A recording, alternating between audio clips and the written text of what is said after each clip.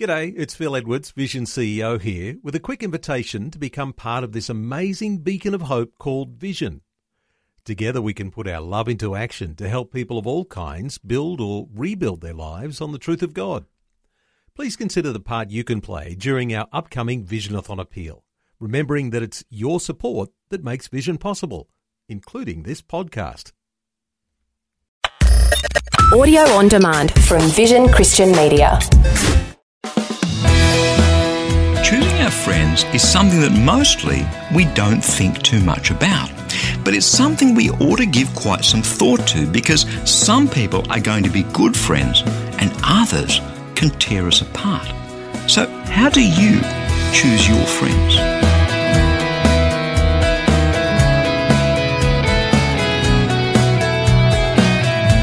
Hi, I'm Bernie Diamond, and thank you so much for joining me again on Christianity Works.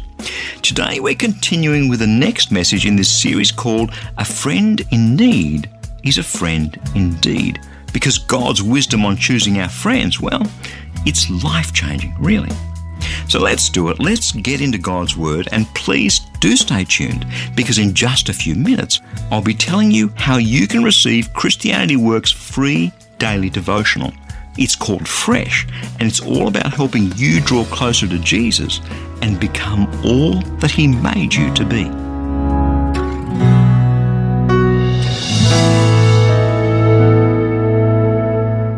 Hey, it's great to be with you again this week on the program as we're continuing our look at good and godly friendships in a series that I've called A Friend in Need is a Friend Indeed. And today we're going to take a look at the fact that as things turn out, we actually do get to pick our friends. Now, it's always fascinated me how people choose a marriage partner. What is it that clicks there? What is it that kind of gets that chemistry going? I was watching a TV special a few months back where a whole bunch of research has been done on exactly that. It was fascinating, really, but despite all the research, they still didn't quite nail it. There's something incredible and special about how two people kind of choose one another to become lifelong soulmates. It's one of God's great mysteries, don't you think? And the moment I locked my eyes onto the woman who's now my wife, Jackie, there was no one else for me. Not sure how it works, but I'm really glad it does.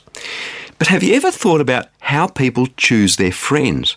I remember doing a series on air a few years back about relatives. It was called You Can Pick Your Friends, but You Can't Pick Your Relatives. Boy, did that one get a great response.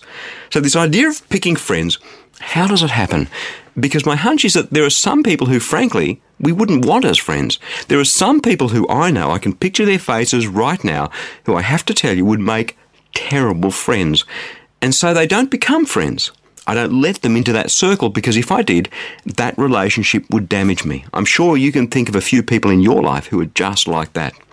Now, in my own personal devotion time over the past few weeks, I've been spending some time in the Old Testament book of 1 Samuel. And I have to tell you, it is one of my favourite books, because you discover so much about who God is and how He operates and how He thinks and how He reacts to things. Part of the story is that Israel demands a king. Up to this point, their system of government has been a theocracy, with God as the head of state. But they weaken and they demand a king just like all the other nations around them, as though somehow coming down to their level would be a good thing. So God gives them a king, King Saul, having warned the people that it wouldn't work out brilliantly in the end. But they still demanded the king, so they got what they deserved, and surprise, surprise, surprise, things don't go well, to the point where ultimately God takes His hand and His anointing off Saul, and He anoints this young shepherd David to be the next king, even while Saul is still on the throne. The problem is, with God's anointing on him, David becomes a strong and powerful and popular figure, and meanwhile Saul is still the king, and he becomes incredibly jealous of young David. So Saul, not once but several times, sets out to kill David. Isn't that how it often happens? I've seen it a few times in ministry. I've seen a man who's been anointed by God for a role, but at some point it becomes obvious to everyone and sundry that God has taken the anointing away. And at that point, I'm thinking of one man in particular now, this man lashes out and tries to destroy the people around him that still have God's anointing on their lives. And so David is in Saul's sights. And in those days, the king had the power of life and death over people, plain and simple. If the king decided you were going to die, then guess what? You were going to die. Let's have a listen. 1 Samuel in the Old Testament, chapter 18, beginning at verse 10. The next day, an evil spirit from God rushed upon Saul, and he raved within his house while David was still playing the lyre, as he did day by day. Saul had his spear in his hand, and Saul threw the spear, for he thought, I will pin David to the wall. But David eluded him twice. Saul was afraid of David because the Lord was with him, but had departed from Saul. So Saul removed him from his presence and made him commander of 1,000, and David marched out and came in, leading the army. David had success in all his undertakings, for the Lord was with him. When Saul saw that he had great success, he stood in awe of him. But all of Israel and Judah loved David, for it was he who marched out and came in, leading them. So King Saul is still king in name only, but the anointing of God, God's power, God's favour to be king, has quite clearly passed from Saul to this young kid David. And Saul just wants to kill him. Well, obviously, he doesn't, because David goes on to become perhaps the greatest king that Israel ever had. So who or what does God use to stop Saul from killing young David? Let's look at 1 Samuel chapter 19, beginning at verse 1. Saul spoke with his son Jonathan and with all his servants about killing David, but Saul's son Jonathan took great delight in David. Jonathan told David, my father Saul is trying to kill you. Therefore be on your guard tomorrow morning, stay in a secret place and hide yourself. I will go out and stand beside my father in the field where you are, and I will speak to my father about you. If I learn anything, I'll tell you. Jonathan spoke well of David to his father Saul, saying to him, the king should not sin against his servant David, because he has not sinned against you, and because his deeds have been of good service to you. For he took his life into his hands when he attacked that Philistine, and the Lord brought about a great victory for all of Israel. You saw it, and you rejoiced. Why then will you sit against an innocent man by killing David without cause? Saul heeded the voice of his son Jonathan. Saul swore, as the Lord lives, he shall not be put to death. So Jonathan called David and related all these things to him. Jonathan then brought David before Saul, and he was again in Saul's presence as previously. See, it turns out that Saul's son, the very man who according to human logic would be next in line for the throne, Saul's son Jonathan decides to save David's life. The question you have to ask yourself is, why would he do that? Because as we read, Jonathan took great delight in David, 1 Samuel chapter 19, verse 1. Something inside Jonathan kind of clicked. He could see what everyone else could see. He could see that the mighty hand of God was on David. He could see the power of God on David, the favour of God on David. He could see the humility and power, the goodness of this man David, who had been anointed to become the next king. And so he chose to become David's friend. He stands up to his all-powerful father, King Saul, and he defends David at some risk to his own position, you'd have to say, even to his own life. Remember, Saul could have him struck down and killed. Such was the power of the king. It seems the way that Jonathan chose David as his friend was to see the goodness of God in him. Now, not all the people who would be our friends are perfect, are they? But what a fantastic first criterion for choosing a friend. Is this a good person? Is this a godly person? Is this the sort of person that God would choose? Well, as it turns out, David was exactly the sort of person that God would choose. He'd already chosen him to be king. And not according to the world's criteria of looks and outward success and presentation and physical strength and so on. How did God choose David? Well, here is what God said to the prophet Samuel when he was sent to choose a king from amongst Jesse's sons, who were David's brothers. 1 Samuel chapter 16, verse 7. The Lord said to Samuel, do not look on his appearance or on the height of his stature, because I have rejected this one. For the Lord does not see as mortals see. They look on the outward appearance, but the Lord looks on the heart. And can I suggest to you that when you and I are looking for good friends who'll stand up for us, friends who'll be faithful, friends whom we can trust, we would do well to choose them as God does, to choose someone after our own heart, to look not on outward success, not on how good looking they are or how wealthy they are, but on the character of the man or the woman who would be our friend. Imagine the choices we'd make then. Just imagine. I'm Bernie Diamond, and you're listening to Christianity Works. As we take this short break, I'd like to tell you about a free daily resource that I'd love to send you to help you draw closer to God. It's called Fresh, a short daily devotional with a powerful scripture verse and some words of inspiration, hope and encouragement delivered right to the inbox on your smartphone, tablet or computer each and every day. Or if you prefer, you can now receive a printed version delivered to your letterbox. It's completely free. To get instant access either to the digital or the printed version of Fresh, stop by our mobile-friendly website, christianityworks.com. You'll see the Fresh eDevotional sign up right there at the top of the homepage.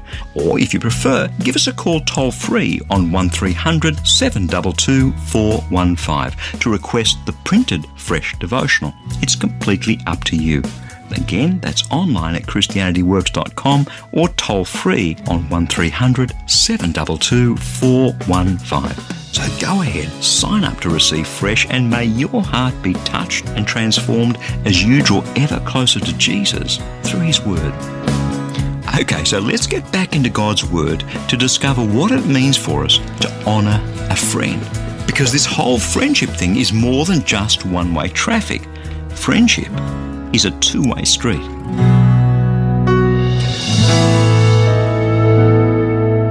I always look forward, to the weekends. I guess it's a time for a bit of a rest for most of us, a time to catch up perhaps with some friends. And as much as I love doing what I do during the week, I really enjoy working hard in all that I do. I also look forward to the weekends because it's a time for catching up. Saturday mornings, often my wife Jackie and I will head down to our favourite little cafe and just spend some time together, catching up, talking, reading the newspaper, and then perhaps over dinner or Sunday lunch, we'll catch up with some friends. See, friends are special people, and that's why we've been talking about friendship over these past few weeks. Before the break, we met young David before he became king of Israel through God's account of his life in the Old Testament book of 1 Samuel. And we saw how it was that a young man by the name of Jonathan chose David to be his friend. Now that's okay until you realise that Jonathan was King Saul's son. David was likely to take the throne away from Saul, so Saul was trying to kill him. And if he could do that, then Jonathan would likely succeed his father on the throne of Israel. Yet despite this, Jonathan befriends David, stands up for him and saves him, as we saw, from being killed by Saul. What we discovered is that the reason Jonathan took this extraordinary step is that he was impacted by the godliness and the goodness of David. He saw into David's heart and was impacted by that. He chose David as a friend, the same way that God chose David as a friend. Not by assessing the outward appearances, but by looking on his character and his heart. Now, as I've observed a few times during the course of this series, a friend in need is a friend indeed. In fact, that's the title of this series of messages. And David was definitely in need, because each time God, through Jonathan, saved him from being killed by Saul, Saul would again be attacked by an evil spirit and would again come after David. Remember, he planned to kill David, so if ever David needed a friend, it was now. And that friend was Jonathan, a man who, as we're about to see, was willing to put his very life on the line for David, even though David was effectively his rival for the throne. Let's have a listen to the powerful impact of Jonathan's friendship for David. 1 Samuel chapter 20, beginning at verse 1. David fled from Naioth in Ramah. He came before Jonathan and said, "What have I done? What's my guilt? And what's my sin against your father that he's trying to take my life?" He said to him, "Far from it, you shall not die. My father does nothing great or small without disclosing it to me. And why should my father hide this from me? Never." But David also swore, "Your father knows well that you like me, and he thinks, do not let Jonathan know this, or he'll be grieved. But truly as the Lord lives, and as you yourself live, there is but a step between me and death." Then Jonathan said to David, "Whatever you say, I will do for you." Well, David said to Jonathan, "Tomorrow is the new moon, and I should not fail to sit with the king at the meal. But let me go so that I may hide in the field until the third evening. If your father misses me at the dinner, then say, David earnestly asked leave of me to run to Bethlehem, his city, for there is a yearly sacrifice there for all the family. If he says good, it will be well with your servant. But if he's angry, then know that evil has been determined by him. Therefore deal kindly with your servant, for you have brought your servant into a sacred covenant with you. But if there is a guilt in me, kill me yourself. Why should you bring me to your father?" Jonathan said, "Far be it from you. If I knew that it was decided by my father that evil should come upon you, wouldn't I tell you?" Then David said to Jonathan, "Who will tell me if your father answers you harshly?" Jonathan replied to David, "Come, let us go out in the field." So they both went out into the field. Jonathan said to David, "By the Lord, the God of Israel, when I have sounded out my father about this time tomorrow, or on the third day, if he is well disposed towards David, shall I not then send and disclose it to you? But if my father intends to do you harm, the Lord do so to Jonathan, and more also, if I do not disclose this to you, and send you away so that you may be in safety. May the Lord be with you, as he has been with my father. If I'm still alive, show me the faithful love of the Lord, but if I die, never cut off your faithful love from my house, even if the Lord were to cut off every one of the enemies of David from the face of the earth." Thus Jonathan made a covenant with the house of David, saying, "May the Lord seek out the enemies of David." Jonathan made David swear again by his love for him, for he loved him as he loved his own life. Jonathan said to David, "Tomorrow is the new moon. You'll be missed because your place will be empty. On the day after tomorrow, you shall go a long way down. Go to the place where you hid yourself earlier and remain beside the stone there. I'll shoot 3 arrows to the side of it, as though I shot at a mark. Then I'll send the boy saying, 'Go and find the arrows.' If I say to the boy, 'Look, the arrows are on this side of you, collect them,' then you are to come, for as the Lord lives, it is safe for you and there is no danger. But if I say to the young man, 'Look, the arrows are beyond you,' then go, for the Lord has sent you away. As for the matter about which you and I have spoken, the Lord is witness between you and me forever." And without going on to read the rest of the story, that's precisely what happened. Now, the reason I share this with you is that before the break, we saw how Jonathan spoke up for David and thereby saved his life. But here Jonathan's taking a huge next step. He's actually prepared to work covertly against his father to save David's life. And he gives himself only a 50-50 chance of making it through alive. Look again at verses 14 and 15. "If I am still alive, show me the faithful love of the Lord. But if I die, never cut off your faithful love from my house, even if the Lord were to cut off every one of the enemies of David from the face of the earth." Jonathan's seen the goodness of David's heart. He can tell that God's anointed David to be king. You just can when the hand of God's on someone's life, can't you? So instead of fighting God the way his father Saul was fighting God by trying to kill David, instead of trying to hang on to the throne for himself, Jonathan lays down his needs and his wants and his priorities and his rights and puts his life on the line for David. Now, unless he'd done that, David would never have become king. Had Jonathan not done what Jonathan did, the whole history of Israel would have changed. Jonathan is a friend, a true friend, a friend indeed, because not only does he speak well of David to his father, let's face it, talks cheap, he's prepared to put his life on the line for his friend. He's prepared to sacrifice in order to honour his friend. And that right there is a true friend. Someone who not only speaks well of you, but who honours you through sacrificing for you. Over 1,000 years later, the Apostle Paul put it this way, Philippians chapter 2, verse 3, "Do nothing from selfish ambition or conceit, but in humility regard others better than yourselves. Let each of you look not to your own interests, but to the interests of others." If you and I are looking for a friend, this is the sort of person we're looking for. And if you and I are looking to be a friend, this is the sort of person we're looking to be. The story of Jonathan's friendship for David is something of a backstory, if you like, to the main plot of what's going on here. In a sense, it's not the main thing. The main thing is that God's anointed David to be king, and eventually he becomes king. But God uses Jonathan's friendship, true friendship, to make it happen. God has plans for thee and me as well. And don't be surprised if more often than not, he'll bring a good friend alongside through whom he'll make it happen. I'm Bernie Diamond, and you're listening to Christianity Works. I just want to take a moment during this short break to share something truly important with you. If there's one thing that the events of last year taught us, it's that when the chips are down, we all need friends whom we can lean on and support at the same time. And yet, as life gets back to normal in this rush of real life, it's so easy to let friendships slip. That's why I'd love to send you a free copy of our latest life application booklet. It's called How to Build Life-Changing Friendships, to help you develop rich and powerful relationships in this year that lies ahead. At the end of each chapter, you'll find some life application questions really to help you think through and apply God's Word right into the realities of your relationships.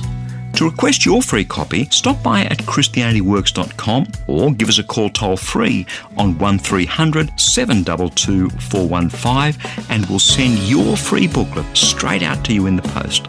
Again, that's online at christianityworks.com or toll-free on 1300 722 415. Okay, so in the short time we have left, let's take a look at what friendship is going to cost us. Jesus made the point that we always need to count the cost up front, because unless we do, we'll never complete the journey. What will a good friendship cost you? Let's take a look.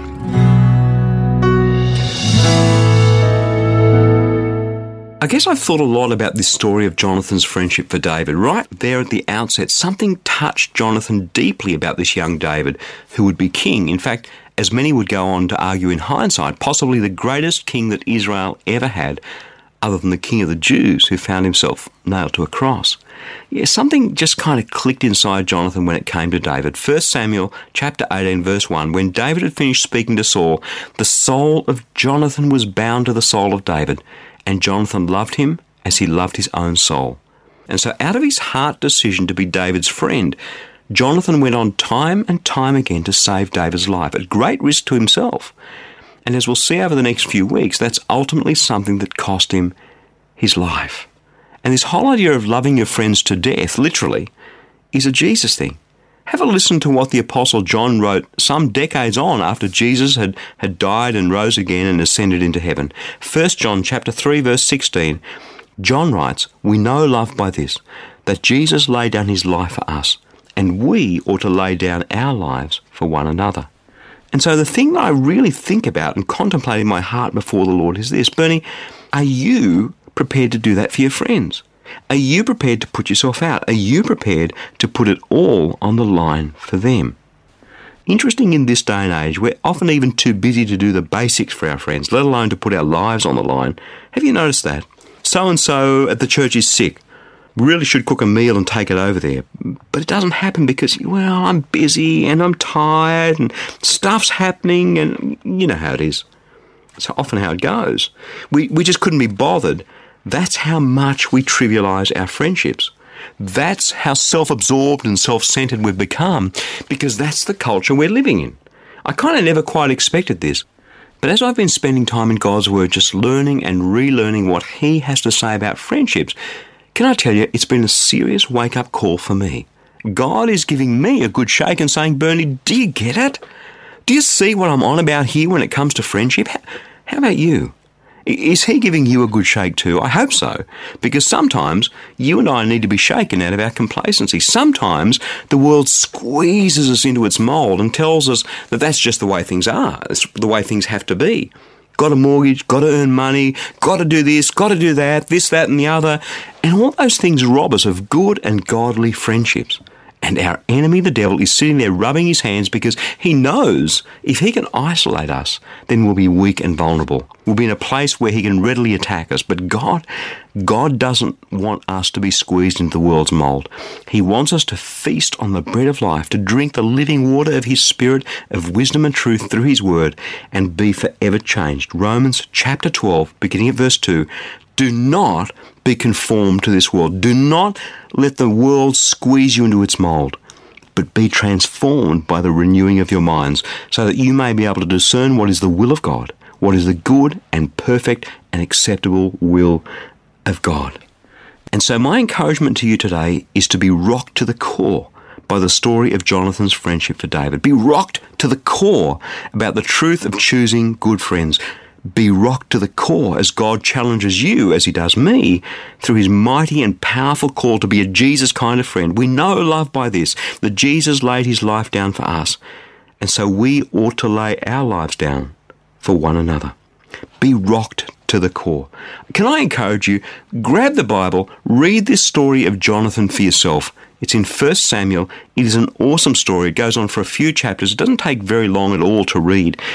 The story of Jonathan has really impacted me, not to say I need to be like Jonathan, but to challenge me about what sort of friendships I'm prepared to have, to challenge me about how much I'm prepared to sacrifice in order to be a friend, and to challenge me about the sort of friends that I choose. God has anointed some people in your life to be your friends, as he has done with me.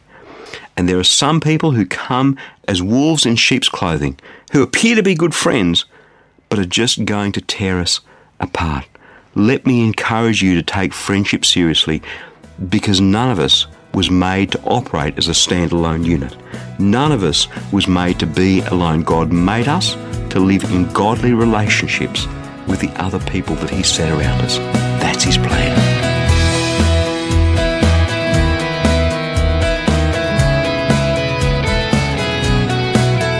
Well, that's pretty much all we have time for today. But before I go, there's something really important that I need to share with you. This program, Christianity Works, is encouraging so many people in over 160 countries to draw close to Jesus so they can become all that he made them to be. But that's only possible through the generous support of friends like you. Each dollar that you give toward the ministry of Christianity Works today will grow to reach almost 3,000 people with a gospel message. So a gift of, say, $35 today can touch over 100,000 people with the good news of Jesus Christ. That's amazing. So let me encourage you to give a generous, tax-deductible gift of support to Christianity Works today. You can do that right now, securely online by visiting ChristianityWorks.com or by calling 1300 722 415. And hey, when you do get in touch, please don't forget to request your free copy of that life application booklet that I mentioned earlier. It's called How to Build Life-Changing Friendships. Again, it's online at ChristianityWorks.com or toll free on 1300 722 415. Thank you so much for your support and for joining me today. I'm Bernie Diamond. Catch you again, same time next week, with another message of God's love, God's grace, and God's power for each one of us in Jesus Christ.